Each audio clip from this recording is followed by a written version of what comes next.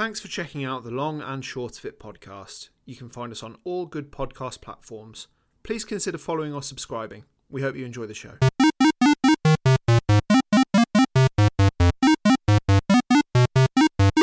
Hello and welcome to the Long and Short of It, the podcast where we discuss each of the games on the Metacritic Top 100 list. My name's Dan and I'm joined by... My name's Lawrence. Welcome to the podcast. Welcome to a place where we sit around, have a chat by the fire about some of the best and possibly worst video games out there. And what the best and favourite fires are as well. Yep, indeed. That's right. That's what we do. How are you? Frustrated today. Okay.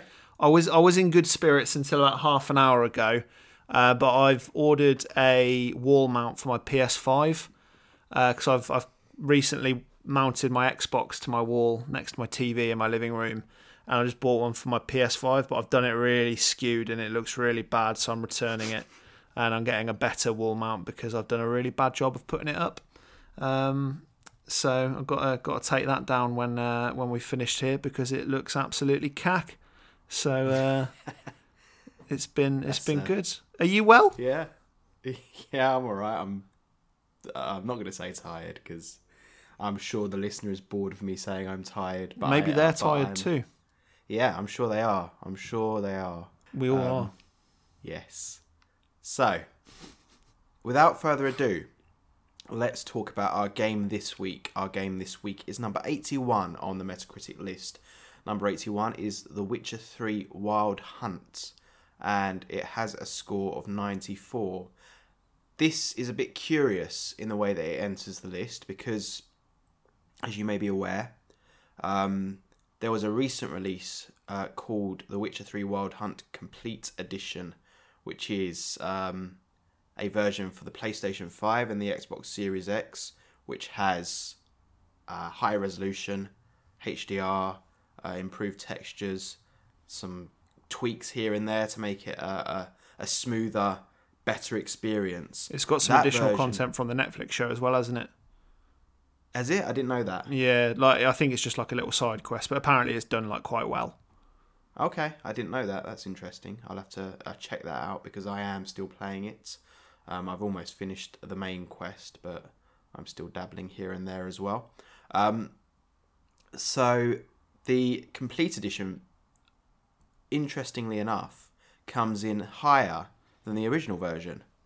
So this game, in its own way, we often ask the question, does it deserve to be there today in modern times? Well, this game's been vindicated by critics in that as recently as December and January on the Xbox, it has been repositioned in this list higher than the original version. So it probably messes up our chart of games a bit as well, because the newer version places higher than the original version and actually places above other games. So we've got it as 81, but it actually might be a bit higher, maybe around 75. Oh no, not list admin. Yeah, just to confuse everyone. Great. So the version that places the highest is the PlayStation 5 version. Very slightly below it is the Series X version. As far as I know, there's not much difference between those versions, but you always get a bit of variance on the reviews because you get all the exclusive platform reviews. So you get like the PlayStation Magazine and the Xbox Magazine reviewing it slightly differently. The original version came out in the year 2015, and as we usually do you have any history with this game or the series The Witcher? No, well, with the game, yeah. I mean, it was one of those games, wasn't it, that was very highly anticipated, same as Cyberpunk 2077, because it's CD Projekt Red, isn't it, that developed it? Yes, so correct. I tried to get into this game in about maybe late 2015, early 2016, when a friend of the podcast, James, had a copy on his PS4 and I fancied giving it a go. I don't think he'd got into it from memory, so he let me have a raz on it. And I think... A waz on it? I did a waz on it for any of our international listeners. That's slang for a urine, a little wee-wee. However, that isn't what I did. I had a Raz, not a Waz. So I had a little Raz, no urinating. Can you stop doing that on games, please? Yeah, you can't, especially on games that don't belong to me. It's unacceptable, really, isn't it? It really is. Are you a cat? It really is. Who do I think I am? The game whizzer. So, I think I probably played about 2.5 hours of it, maybe, up to the point where you try and track down the Griffin. Yeah. And then I just fell off. I got really bored of it. So that was it until about 2 or 3 years ago, maybe a little bit more. I thought I'd give it another go. So I started it again from the beginning. Played a bit more this time. I got up to the point where you go and see the crones and they give you a flashback as to what's going on with Ciri when she's being chased through the forest. And at that point I fell off again and I didn't continue, and that was actually where I picked the game back up this time because I remembered all the stuff from previous because I'd played through it twice before. But other than that, no history. I've played it now 3 times, fallen off it twice, and yeah, it was one of those games I never really got the hype with. So that's my history, and I've not played any of the other games. I've not watched the TV series, and I've not read any of the books either. So it's just Witcher 3 that I have experience with. What about yourself?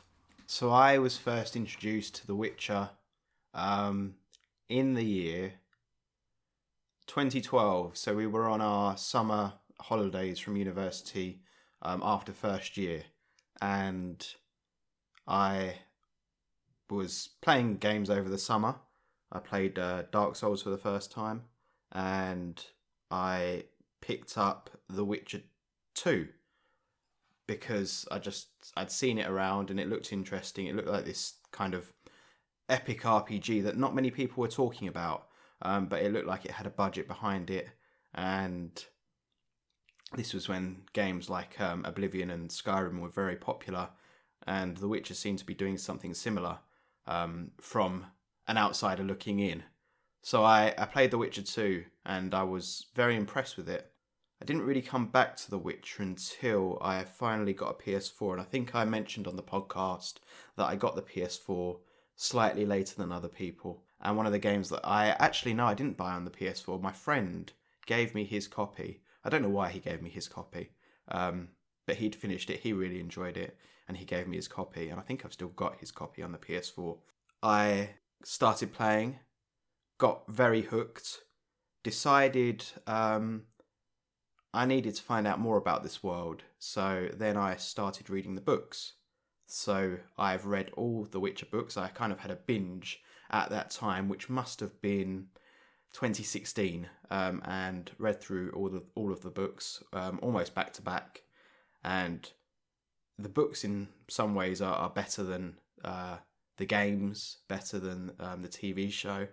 They are excellent fantasy books, and to me they stand up against things like Lord of the Rings, and they're just brilliant. And he's a brilliant writer, Andrzej Sapkowski. Yeah, he's Polish, isn't it, The Witcher? He is, yeah. It's Wiedźmin in Polish. So yeah, I read through the books, finished Witcher 3, completed all the DLC, and I've not gone back to The Witcher 3 since then, actually. But I was quite looking forward to doing it.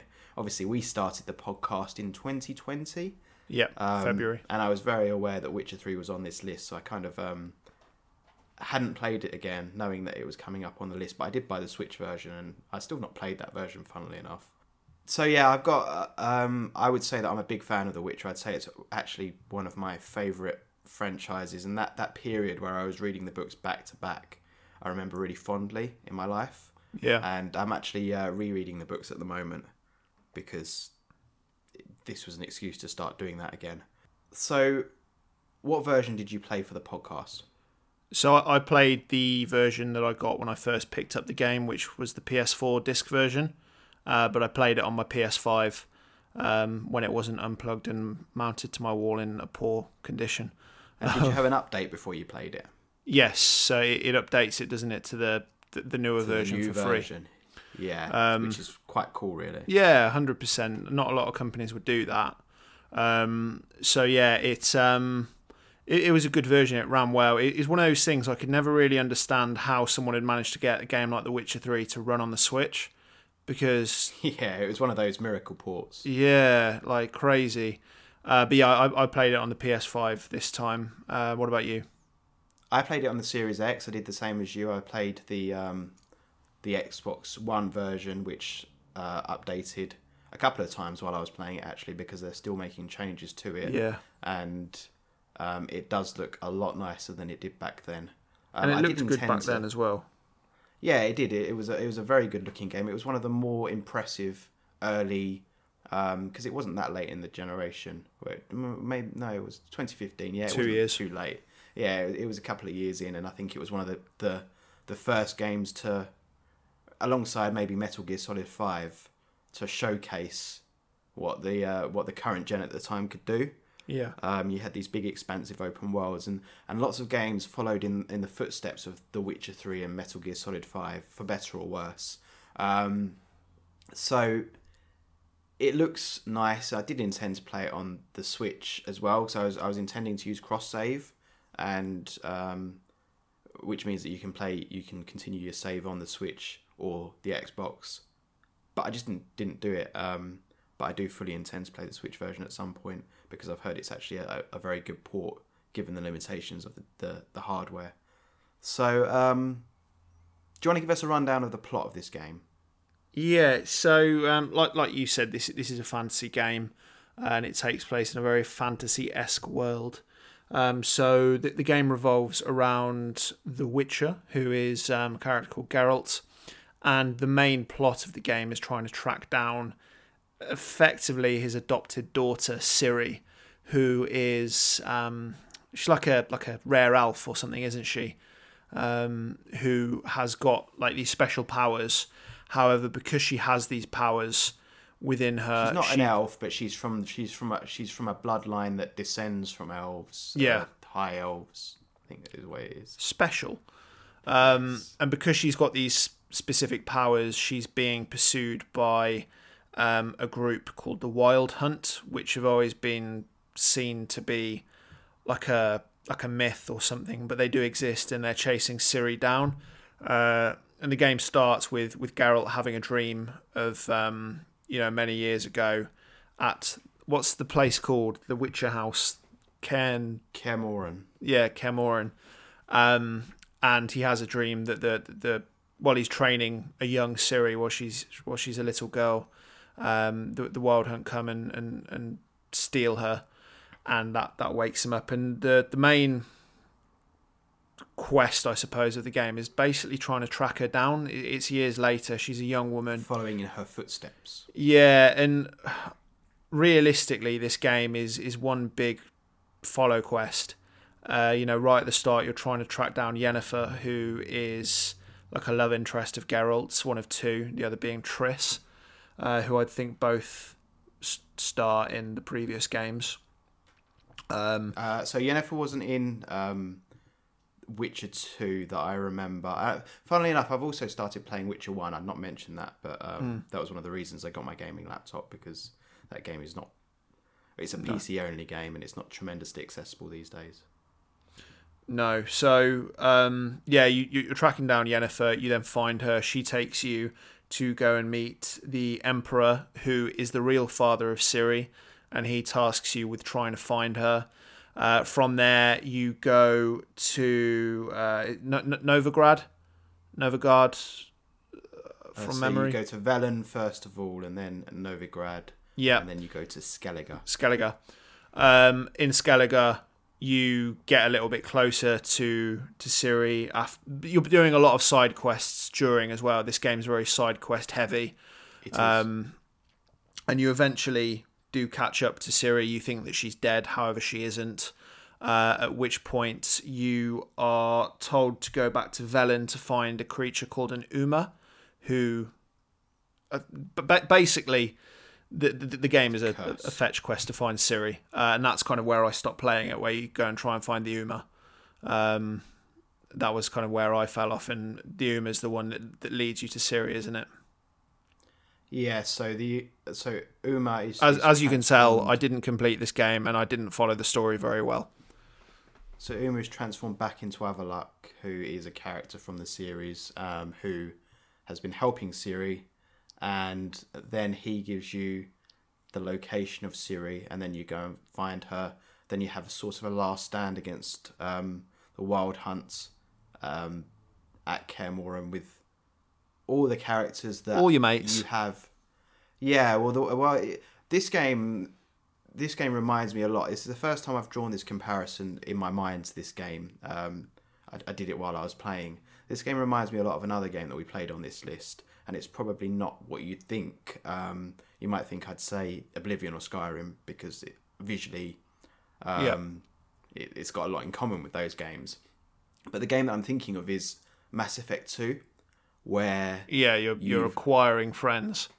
Yeah, it's very much story based and character driven, and you've got your team, and you've got your side quests for your team, and then you've got everything builds up to that really Suicide great mission. final mission. Yeah, and within that mission you can lose several party members if you make bad decisions. And what The Witcher does, it's not quite on that level in terms of the last mission and getting your friends together to help you. But if you have completed side quests related to those characters, you can ask them to come along with you for that final mission. And then Vesemir, who is Geralt's old man friend, his tutor, his sort of father figure, his Obi-Wan Kenobi. Yeah, he dies. Spoilers. And then you go off looking for the Wild Hunt members. There's like stuff after that, which really feels like the ultimate mission. But the stuff after that where you kill. So this is the bit that I'm on at the moment, and I do need my memory jogged on this bit. So you're going after the Wild Hunt members when they're off duty. So I'm about to go after one of them, and they're back with those lovely crones of Crookback Bog on their day off. Yeah, in terms of the story listeners might be, if you don't know The Witcher that well, and even if you do know it a little bit, you might be wondering where the game's place in terms of the TV show, in terms of the books. So chronologically, the books come first. The books end. And I think it's 5 years after the books have ended, Witcher 1 happens. And then you've got this kind of new story, this continuation of the story from the books in the form of the games. And the TV show kind of picks different things from the games, from the books, and tells its own story with them. But chronologically, the games follow the books. I think that's quite important to know. But yeah, that's the plot. Yes, it's standard fantasy action RPG, isn't it? And the plot is very much linked in with the world that it builds, and it's about the world for me. It's the plot is.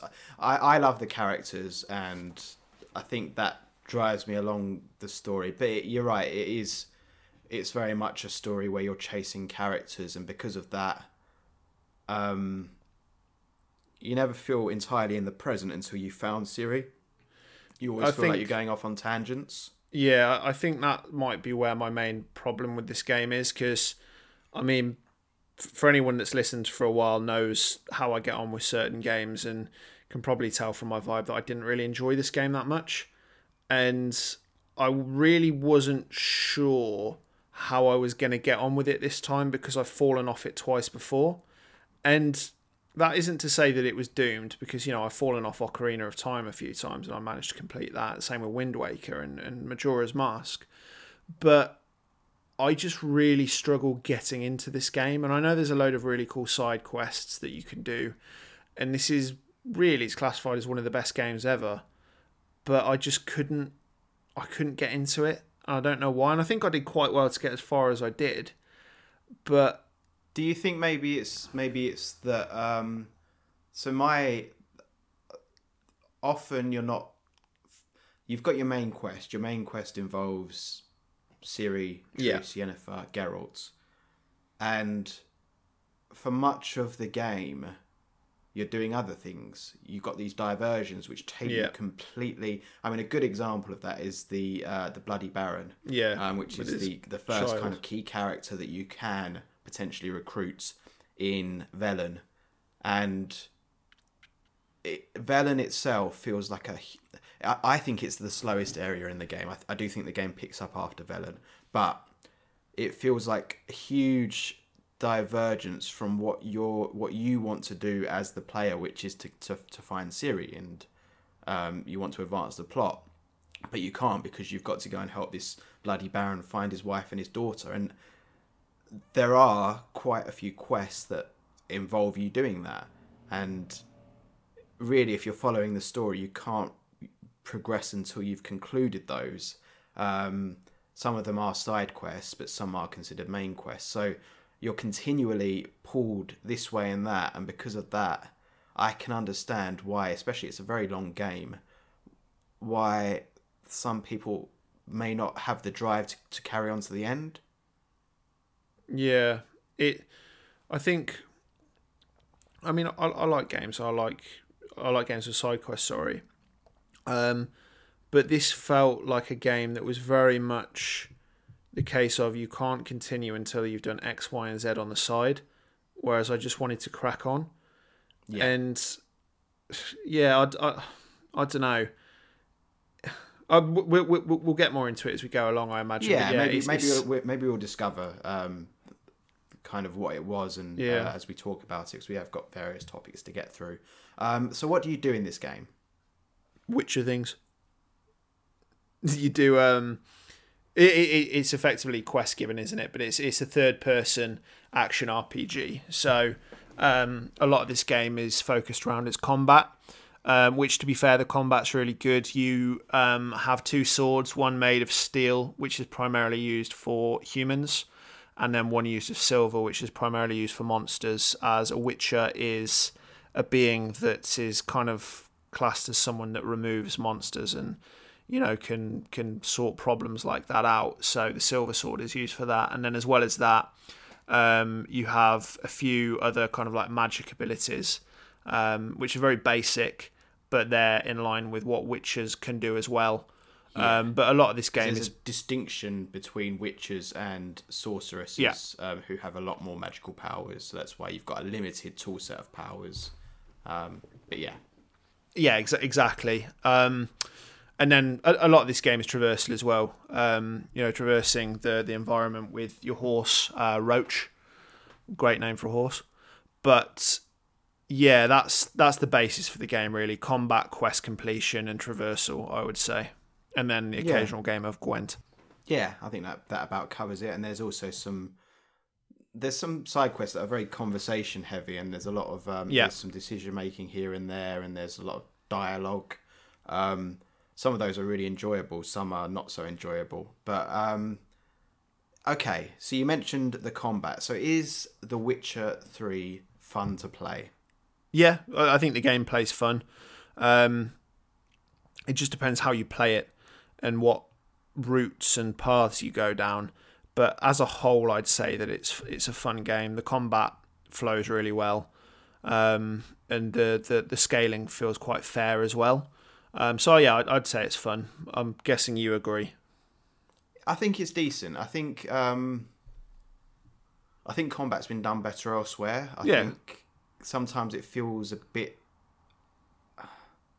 too heavy on the animations. I think it tries to do the Dark Souls thing, but it doesn't achieve it as well as Dark Souls. But at the same time, it's very functional, and it's a lot better than, to me, something like Skyrim or Oblivion. Well, there you have it, folks. Stan admits that he hates The Witcher 3. So in terms of the combat, I think it's decent, and it can be fun and it can be punchy. But one thing I will credit this game and say is that often with RPGs, you feel like every 2 minutes you're getting into combat. But I didn't feel like that with The Witcher 3. I feel like you can talk your way out of many things. Often you're going into cities, exploring, talking to people, and the combat remains fresh because of that, because it doesn't overdo it. So I think that's a good thing as well. And I think the biggest thing, you say traversal, and I suppose you could call it exploration as well.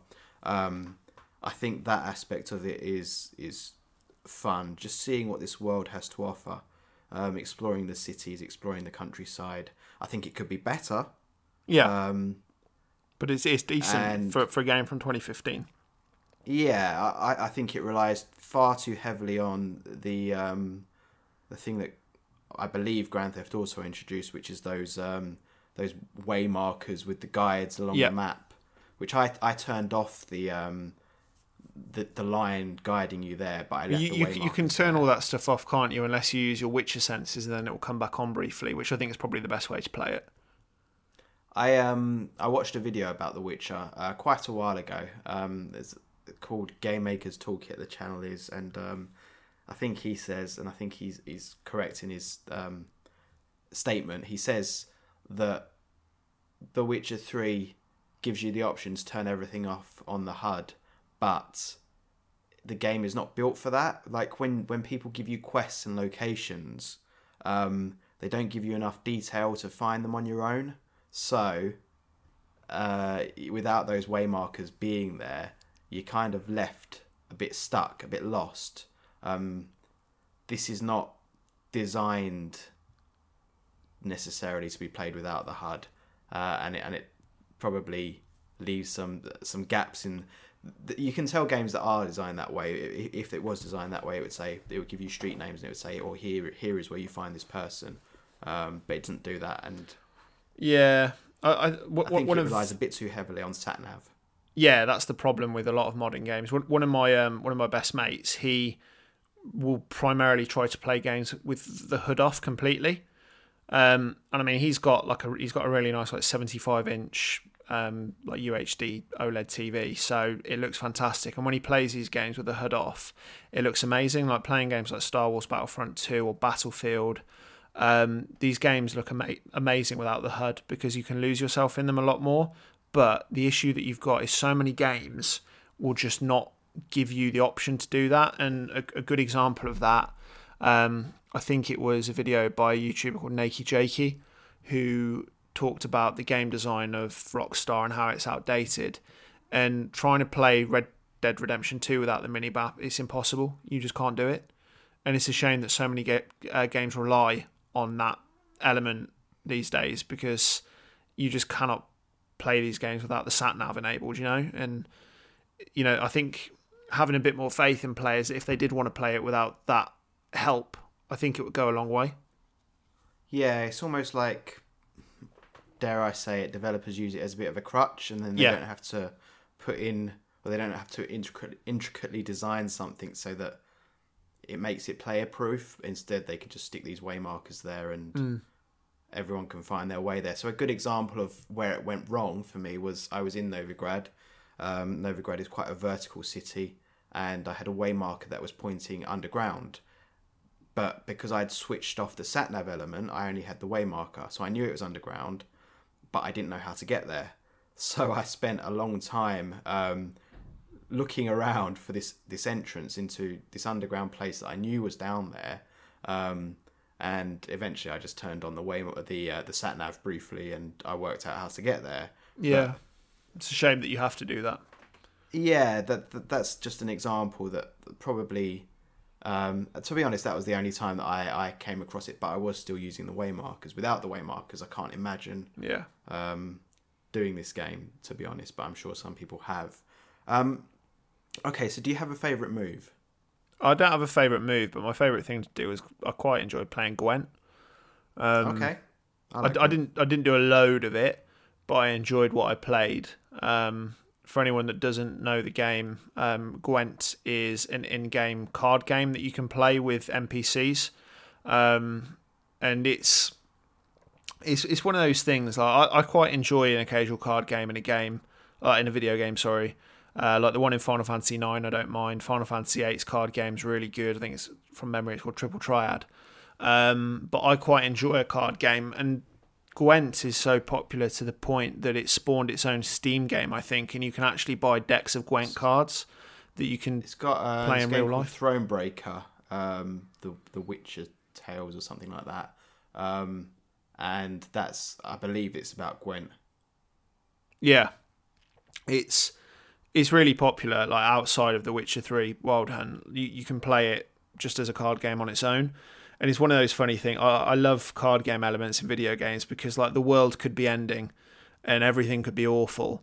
It's like I finished the stuff for the Bloody Baron, and he was talking about how awful everything. I was like, "Oh, do you fancy a game of Gwent?" He's like, "Yeah, but I never lose." And then he lost to me. And the sad music's playing when he's talking about his wife. And that's right. And then you have a game of Gwent, and it's I'm just like, fancy a game of Gwent. But yeah, I quite enjoy Gwent. It's a nice little addition in there. It's like a game within a game, I think.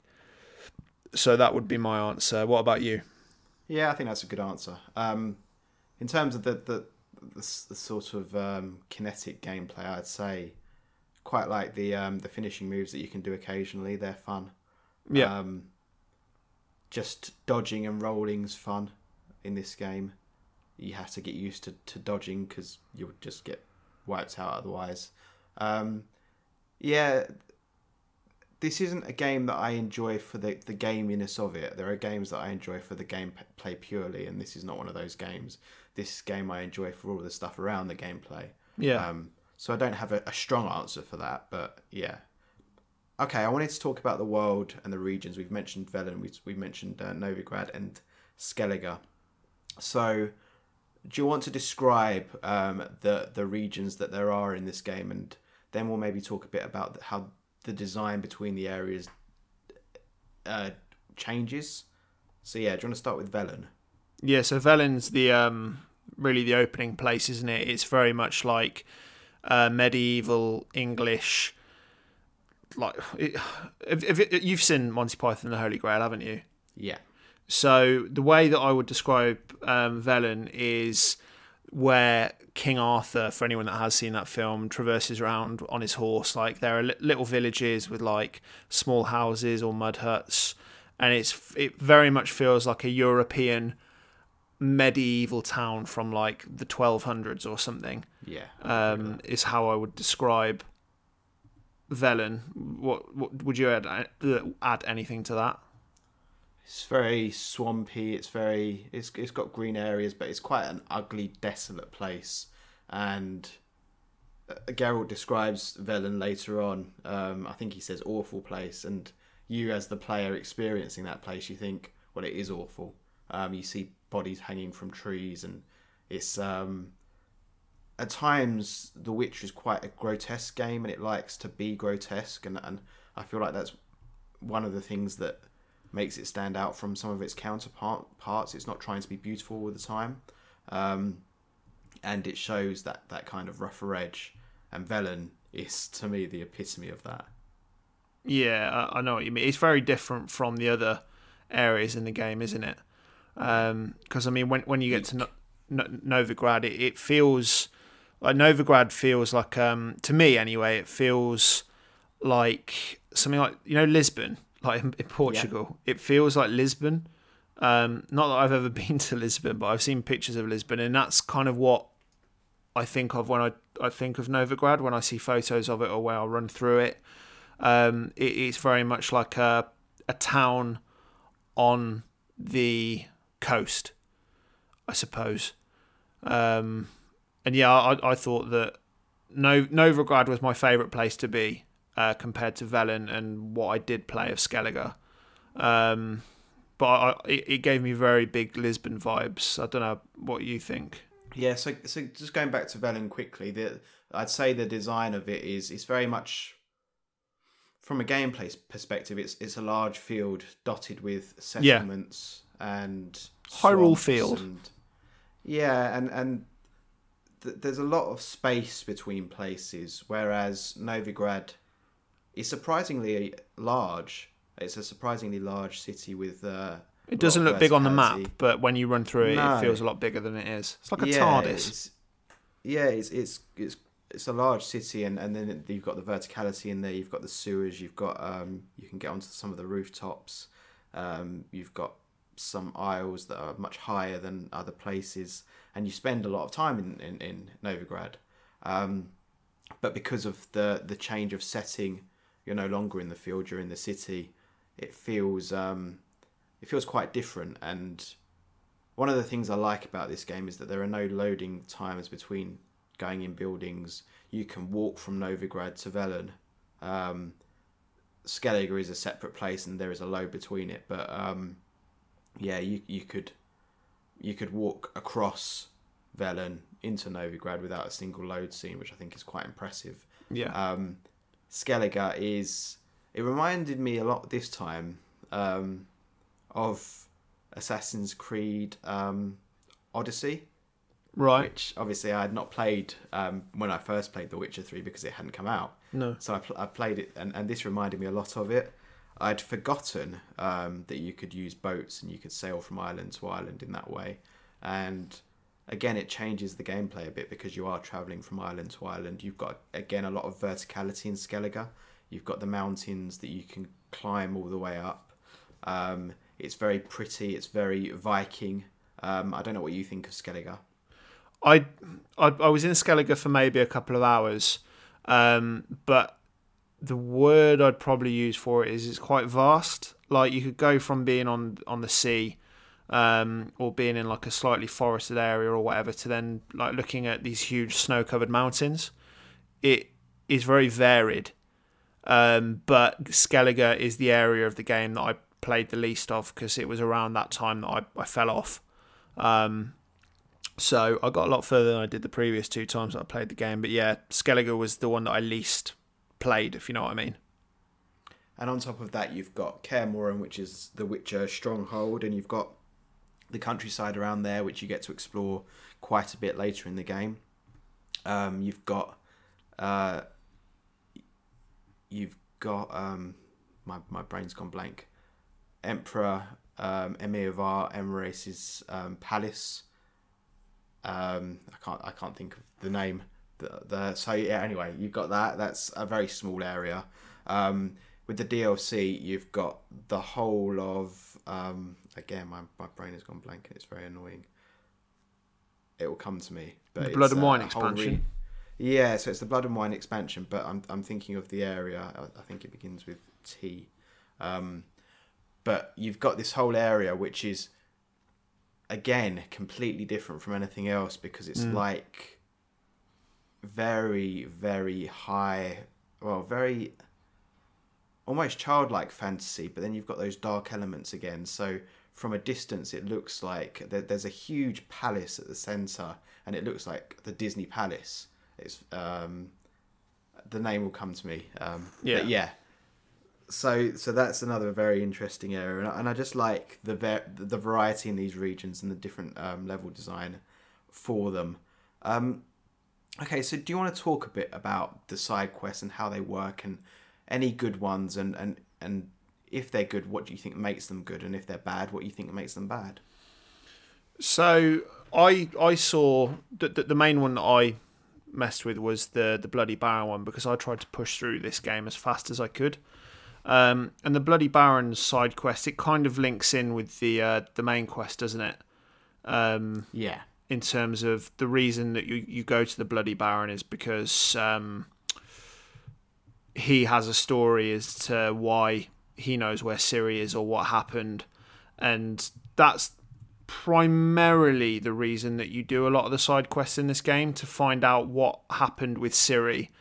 And what the person that you're talking to, like what their vibe is in terms of what they know. But in order to get that story out of them to help you, you need to do a side quest. So the place was Toussaint. That was what I was thinking. I knew it began with T. France. I started to search it and then it came back to me. So yeah. So I really like the side quests in this game. I think by the time when I first played this game, I did everything. Every side quest that I found, I did. And I think when you're invested in this game and when you're hooked on this game like I was then, I really enjoy the side quests. I think there's more to them usually than go here, fetch 3 apples, come back. Which is the standard side quest template. Some of these side quests are really interesting, and it will get you invested in a character that you didn't really care about beforehand. There's some great stuff with some of the friendly characters that can appear in the final quest. They're sort of side missions, but they're almost sort of secondary main missions. There's some really nice stuff with Triss in Novigrad. You go off to like a manor house, and you're at a party there, and you're fitting in with the guests, and then invariably some stuff happens, and you're fighting, and you're going through a maze, and yeah, there's some good stuff there, and I think this game does side quests well. I don't know why that is. I think because I think it's very simple. I think this game invested time and probably money and budget into the side quests. Yeah, more so than the main quest, maybe.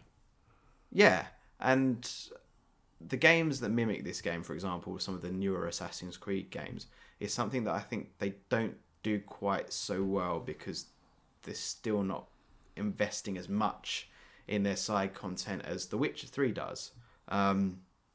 There's a very nice side quest which I want to get onto, but first I want to talk a bit about the romance in this game. You've got just to note as well. You've got the contracts as well, which because obviously Geralt is a Witcher. It's his job to take up contracts and remove monsters or whatever from the land. So you can pick up contracts, and like one of them that I remember from relatively early on is the one with the soldiers, the missing soldiers, and you got to kill the ghouls.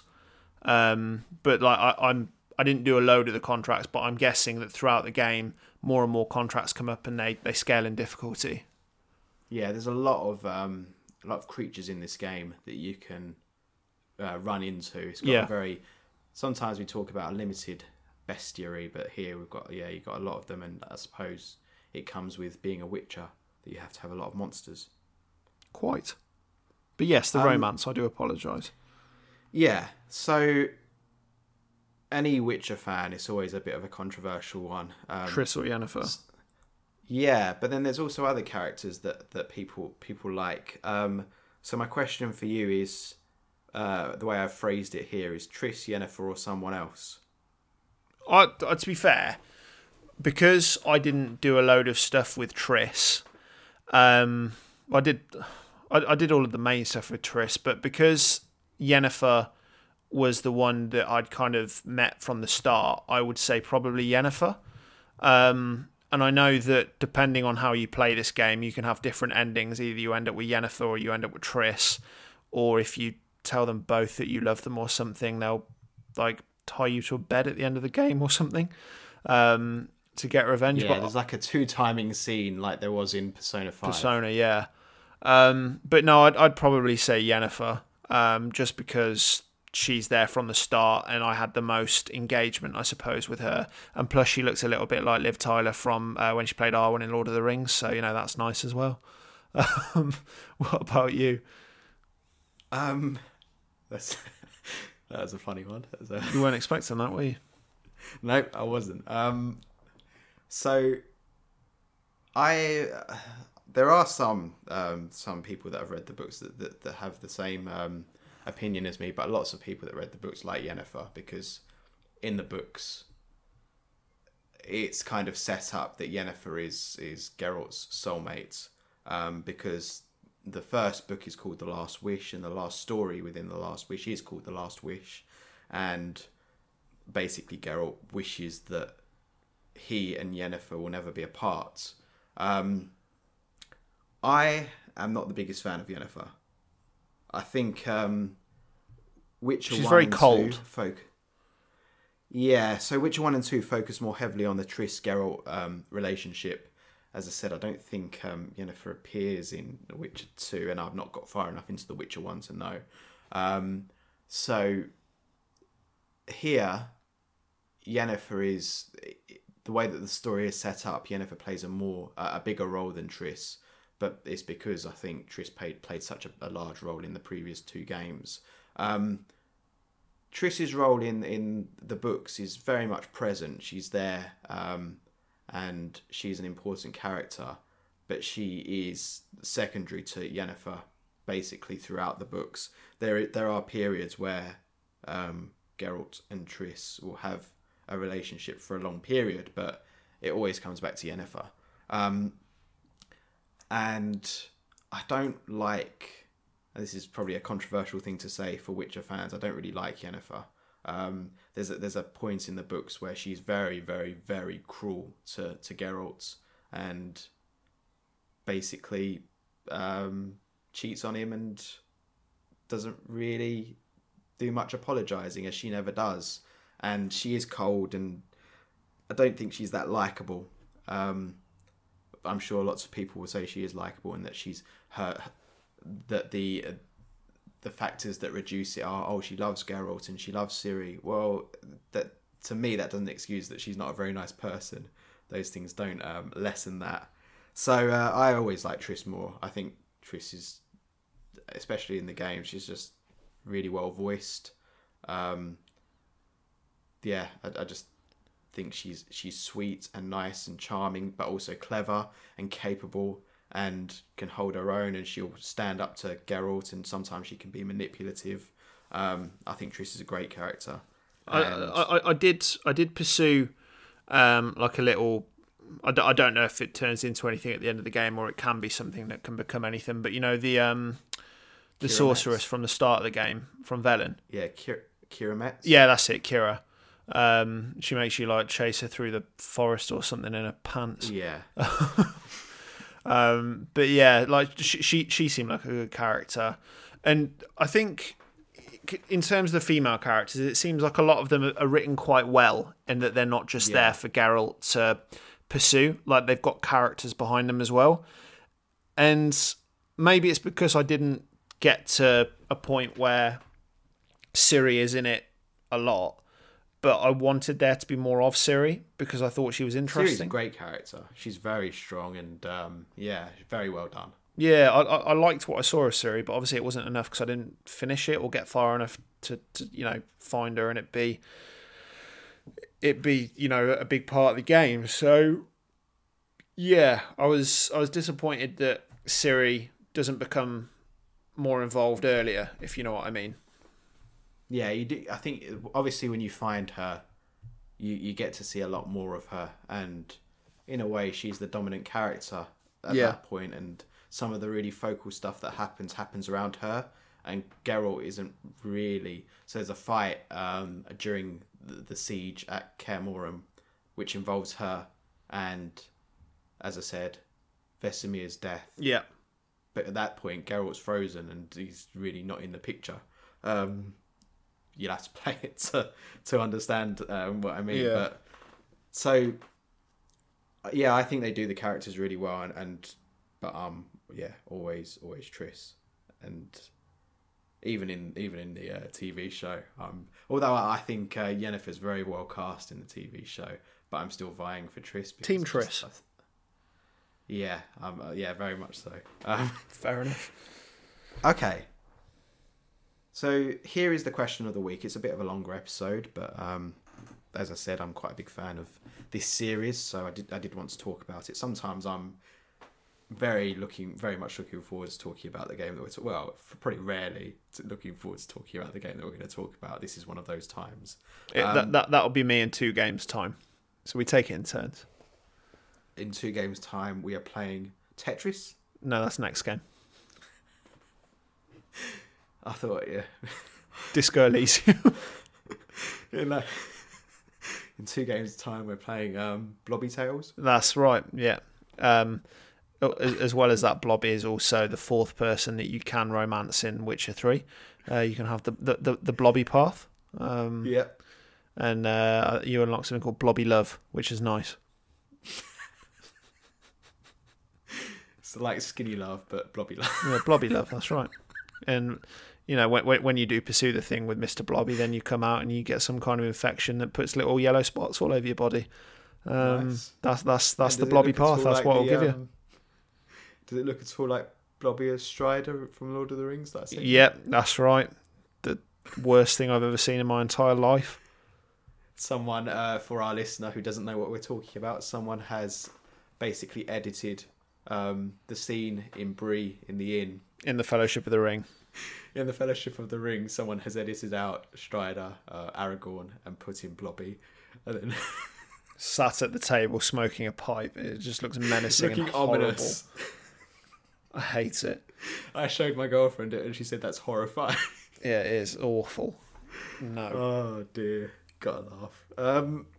Anyway, on to the question of the week. So, first I'm going to start with a bit of a fact that I don't think you'll know, but it's true. Someone, some development studio, bought the rights to make a Witcher game all the way back in the 90s.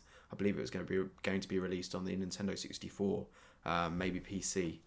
And there are screenshots of that game. I don't know if there's footage as well, but I think it was seen as too ambitious for that time. Yeah. I think when you look at the games, you can see that it probably was too ambitious for that time.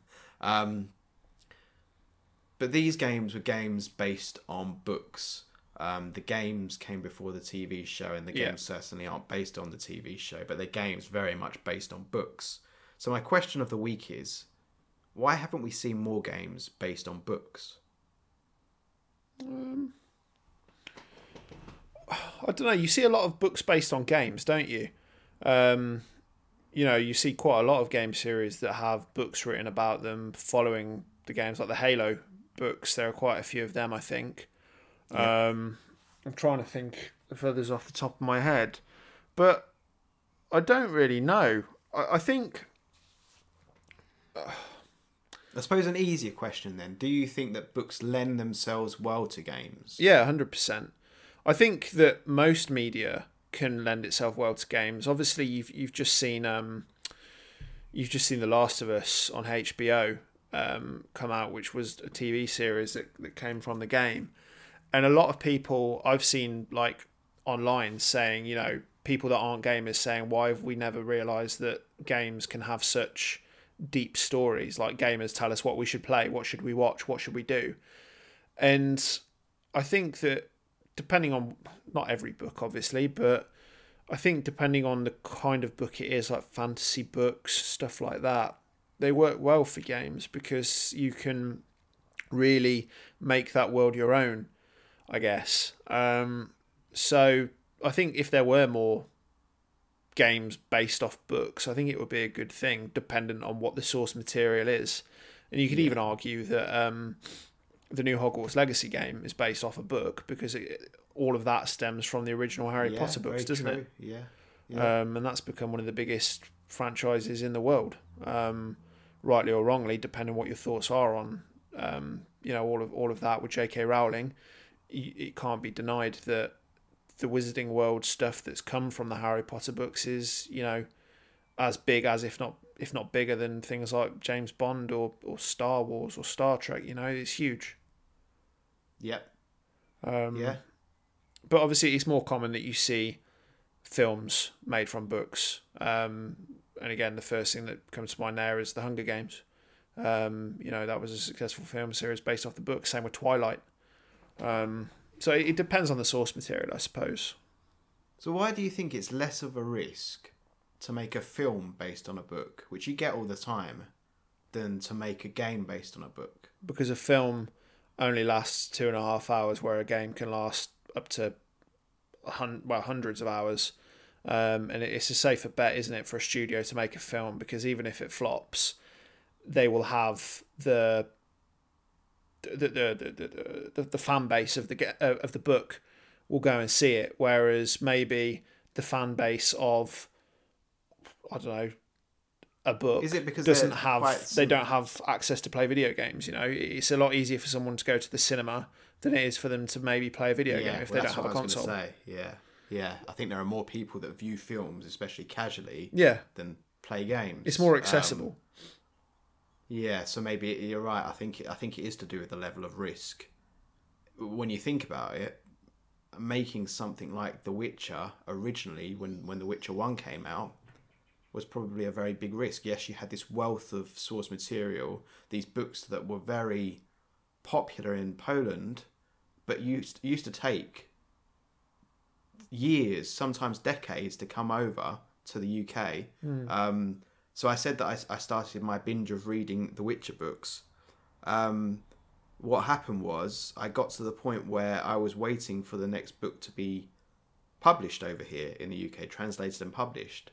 So I had to wait a couple of times. I caught up, basically, even though some of these books had been written years earlier. It's what people did with Game of Thrones, isn't it? Yeah, and because of the translation element, it's slightly different. But yeah, I got to the point where I was waiting for the next book to come out and I could read it. So when you think about it that way, it was such a big risk for this kind of unknown studio, CD Projekt, to create this game, and I do think Witcher lends itself especially well to games, but they didn't have necessarily that worldwide audience that was going to buy the game, and it did take a few. So The Witcher 1 only came out on PC, and it was, compared to The Witcher 3, a small release. Witcher 2 was a larger release, also came out on Xbox 360, and then Witcher 3, obviously they'd made decent money from The Witcher 2, and they had, in a way, one of the things that surprised me playing The Witcher 3 was that the game was at the scale and the scope that it was, and that it was this groundbreaking game from this developer that wasn't Rockstar, that wasn't Nintendo, that wasn't Sony. Yet it was innovating, and it was doing something different, and it was creating trends that your Assassin's Creeds would follow. To me, that's what surprised me playing this game, how it got so much right, considering it wasn't the game that had a Rockstar budget. Yeah. And that, even thinking about it now, I still find it surprising. Okay, so we've talked a bit about that. And now I think we're ready for our wrap-up. Does The Witcher 3 Wild Hunt deserve to be on the Metacritic Top 100 list? I don't know. Objectively, yeah. But subjectively, no, not really. Like, I enjoy elements of it, but I just found it to be... I don't know. It wasn't for me. Yeah. And, that isn't me saying, I tried it and I played it for 2 hours and I couldn't get into it. Like, I've tried to play this game 3 times over the past 8 years, 7-8 years. And this time was the furthest that I got into it. But you can tell from the way that I talk about it, like, I just didn't find anything to be particularly memorable with this game. Like, some of the locations are all right. And, Novigrad stands out to me more than any other. But none of the side quests really struck me. And yeah, I do struggle with fantasy RPG games to some extent. I love Final Fantasy, but I see Final Fantasy as being a little bit different. And something that I've noticed recently is that RPG games, I kind of struggle with them. Like Japanese developed RPG games, I seem to be alright with. But westernized RPG games, I think I struggle a bit more with, and I don't know why that is. But yeah, for me, it doesn't deserve to be here, but I can understand why the people think it does. It's a good game, but it just is not for me. Yeah, sometimes we get that, don't we? Yeah, and I think another reason for that is the amount of hype that surrounds this game. Yeah, and I call it game that generation. Yeah, and I call that that in a own personalised way the Harry Brown effect. So do you remember the film Harry Brown that came out in 2010? Yeah, I think you mentioned it on the podcast before, but reiterate. Yeah, so I haven't heard. When there's a film that came out, I think in about 2010, with Michael Caine in it, called Harry Brown. And when it came out, everyone was like, that film's amazing. That's the best film I've ever seen. Oh, it's incredible. I loved it. And I waited a few months. I eventually watched it. I was like, was that it? Like, it was good, but like it wasn't worth all the hype. And because I'd listened to all the hype around it for so long, and I hadn't really ridden the hype train, but I was just aware that everyone thought it was the best thing ever, my expectations were too high for it. And I think that might be the case with The Witcher 3. I've tried to go into it 3 times with high expectations, but it just hasn't delivered on the expectations that I had for it because people had played it up so much. It's the same for games like No Man's Sky. that game could never deliver on what people expected it to be because the hype train was just so crazy. And it's only once in a blue moon that people will hype a game up to a certain level and it delivers. So, yeah, I think that might have tainted it a little bit for me as well. But yes, those are my thoughts on it. I think when you play games or you invest in any sort of media or any sort of outlet, for anyone to enjoy it, it's got to touch you in a certain way. It's got to strike you in a certain way, and sometimes you can't say why that is. Sometimes you can't say, for example, why all those years ago Final Fantasy VII struck you, or why Majora's Mask struck me so deeply, or the other games that I love. And sometimes it's a place in time, and it's the right game for the right time. And Yeah. Witcher for me is one of those series, and I think playing The Witcher 3 again, it's not. The Witcher 3 is part of it. The game is part of it, but I do love the Witcher series, and I think this is just reiterated that for me. Yeah. Reading the books again, I love.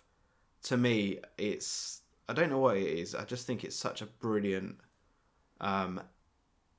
level of escapism that strikes me in just the right way. Yeah. Sometimes people speak to you in a way that really resonates, and you can't put your finger on why that is. But it's almost like Andrzej Sapkowski, the writer of the Witcher books, is speaking my language, and maybe because he has, I don't know, maybe he has similar, I don't know, imaginings to me. I don't know what it is, and so I think sometimes that happens, and that happened with The Witcher, and I didn't expect it to, and it caught me off guard, and I think you, the listener, and you can hear you say that obviously you weren't passionate, but I was. Obviously, I think you can tell when I'm awake in an episode, and I was awake this time compared to being half asleep, and that's because it's The Witcher, and I would put The Witcher on maybe a handful of things that I am very passionate about, and it would be on there with James Bond, some other stuff, but not many things, and I think it's because I love the world, I love the characters, and to me, The Witcher 3 as a realisation of that is just great, and it paints pictures to the things that I've imagined in my head.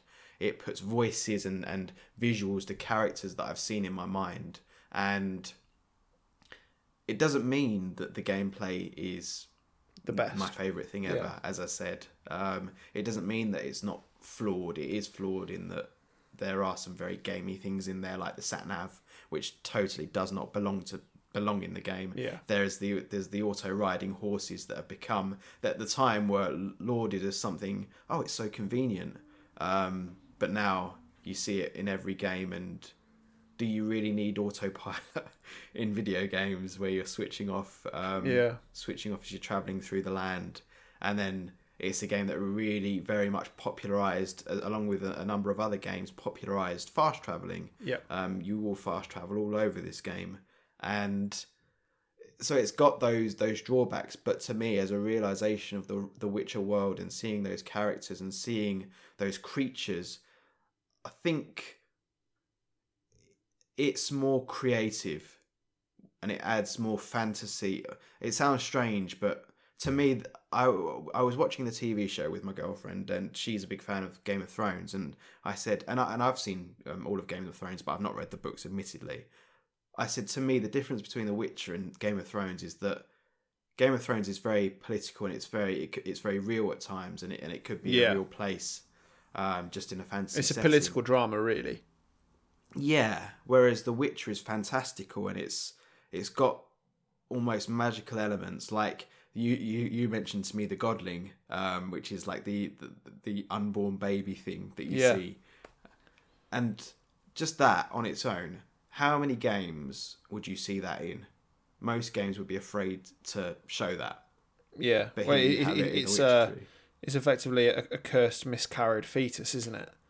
It's so dark Yeah. and creepy, and the game has dark elements, but the world is full of colour, and to me that makes it very special. And I think Witcher 2 may very well be on my list, and you'll see the differences between that game, which to me is actually a much more focused game with better designed areas than The Witcher 3.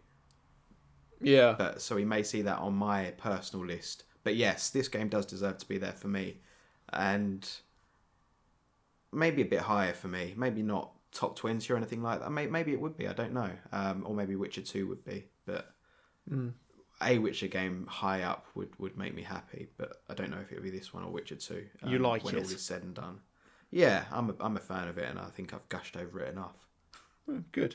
Well, it's nice when we get to cover games that we like and we're passionate about. I think you've had a few, and I've had a few on the list so far. I've had 3. And it's always interesting when we disagree on something as well, because it doesn't happen too often. So I think it's a good convo. But yeah, so that ties up Witcher 3. So I think we mentioned it earlier, but what's next week, please? Blobby Tales. On the Switch. Feature it, on the Switch with Mr. and Mrs. Blobby. See you then. But if we don't go ahead with Blobby Tales, what will it be? It will be Tetris Effect Connected, is that right? Yeah, I think so. So like you mentioned in the last episode, I think we're having to spruce up the last part of the list, because the only 2 games still left in the original 100 are Half-Life Alyx and Breath of the Wild. And coming off the back of Witcher 3 to immediately do Breath of the Wild within a week, it wouldn't do the game any favours, and it wouldn't do us. Yeah, it's not realistic. Any favours. So we're going to start putting in some of the additional games that have made it into the top 100 since we put the list together. I think we mentioned before there's 7 or 8 games. So this will mean that our latter 50 list might be a little bit different, or we can do some playing around with that. But yeah, so next week we have got Tetris Effect Connected. Then we're taking a week off, and then the week after that we mentioned we're doing Disco Elysium. Yes. So April, as you mentioned during the last episode, is going to be a bit more spotty because we've both got holidays, but we will be getting some games in there. So yeah, keep listening. And, yes. But yeah, as always, really. You can find us on social media or email us at thelongshortofitpodcast@hotmail.com.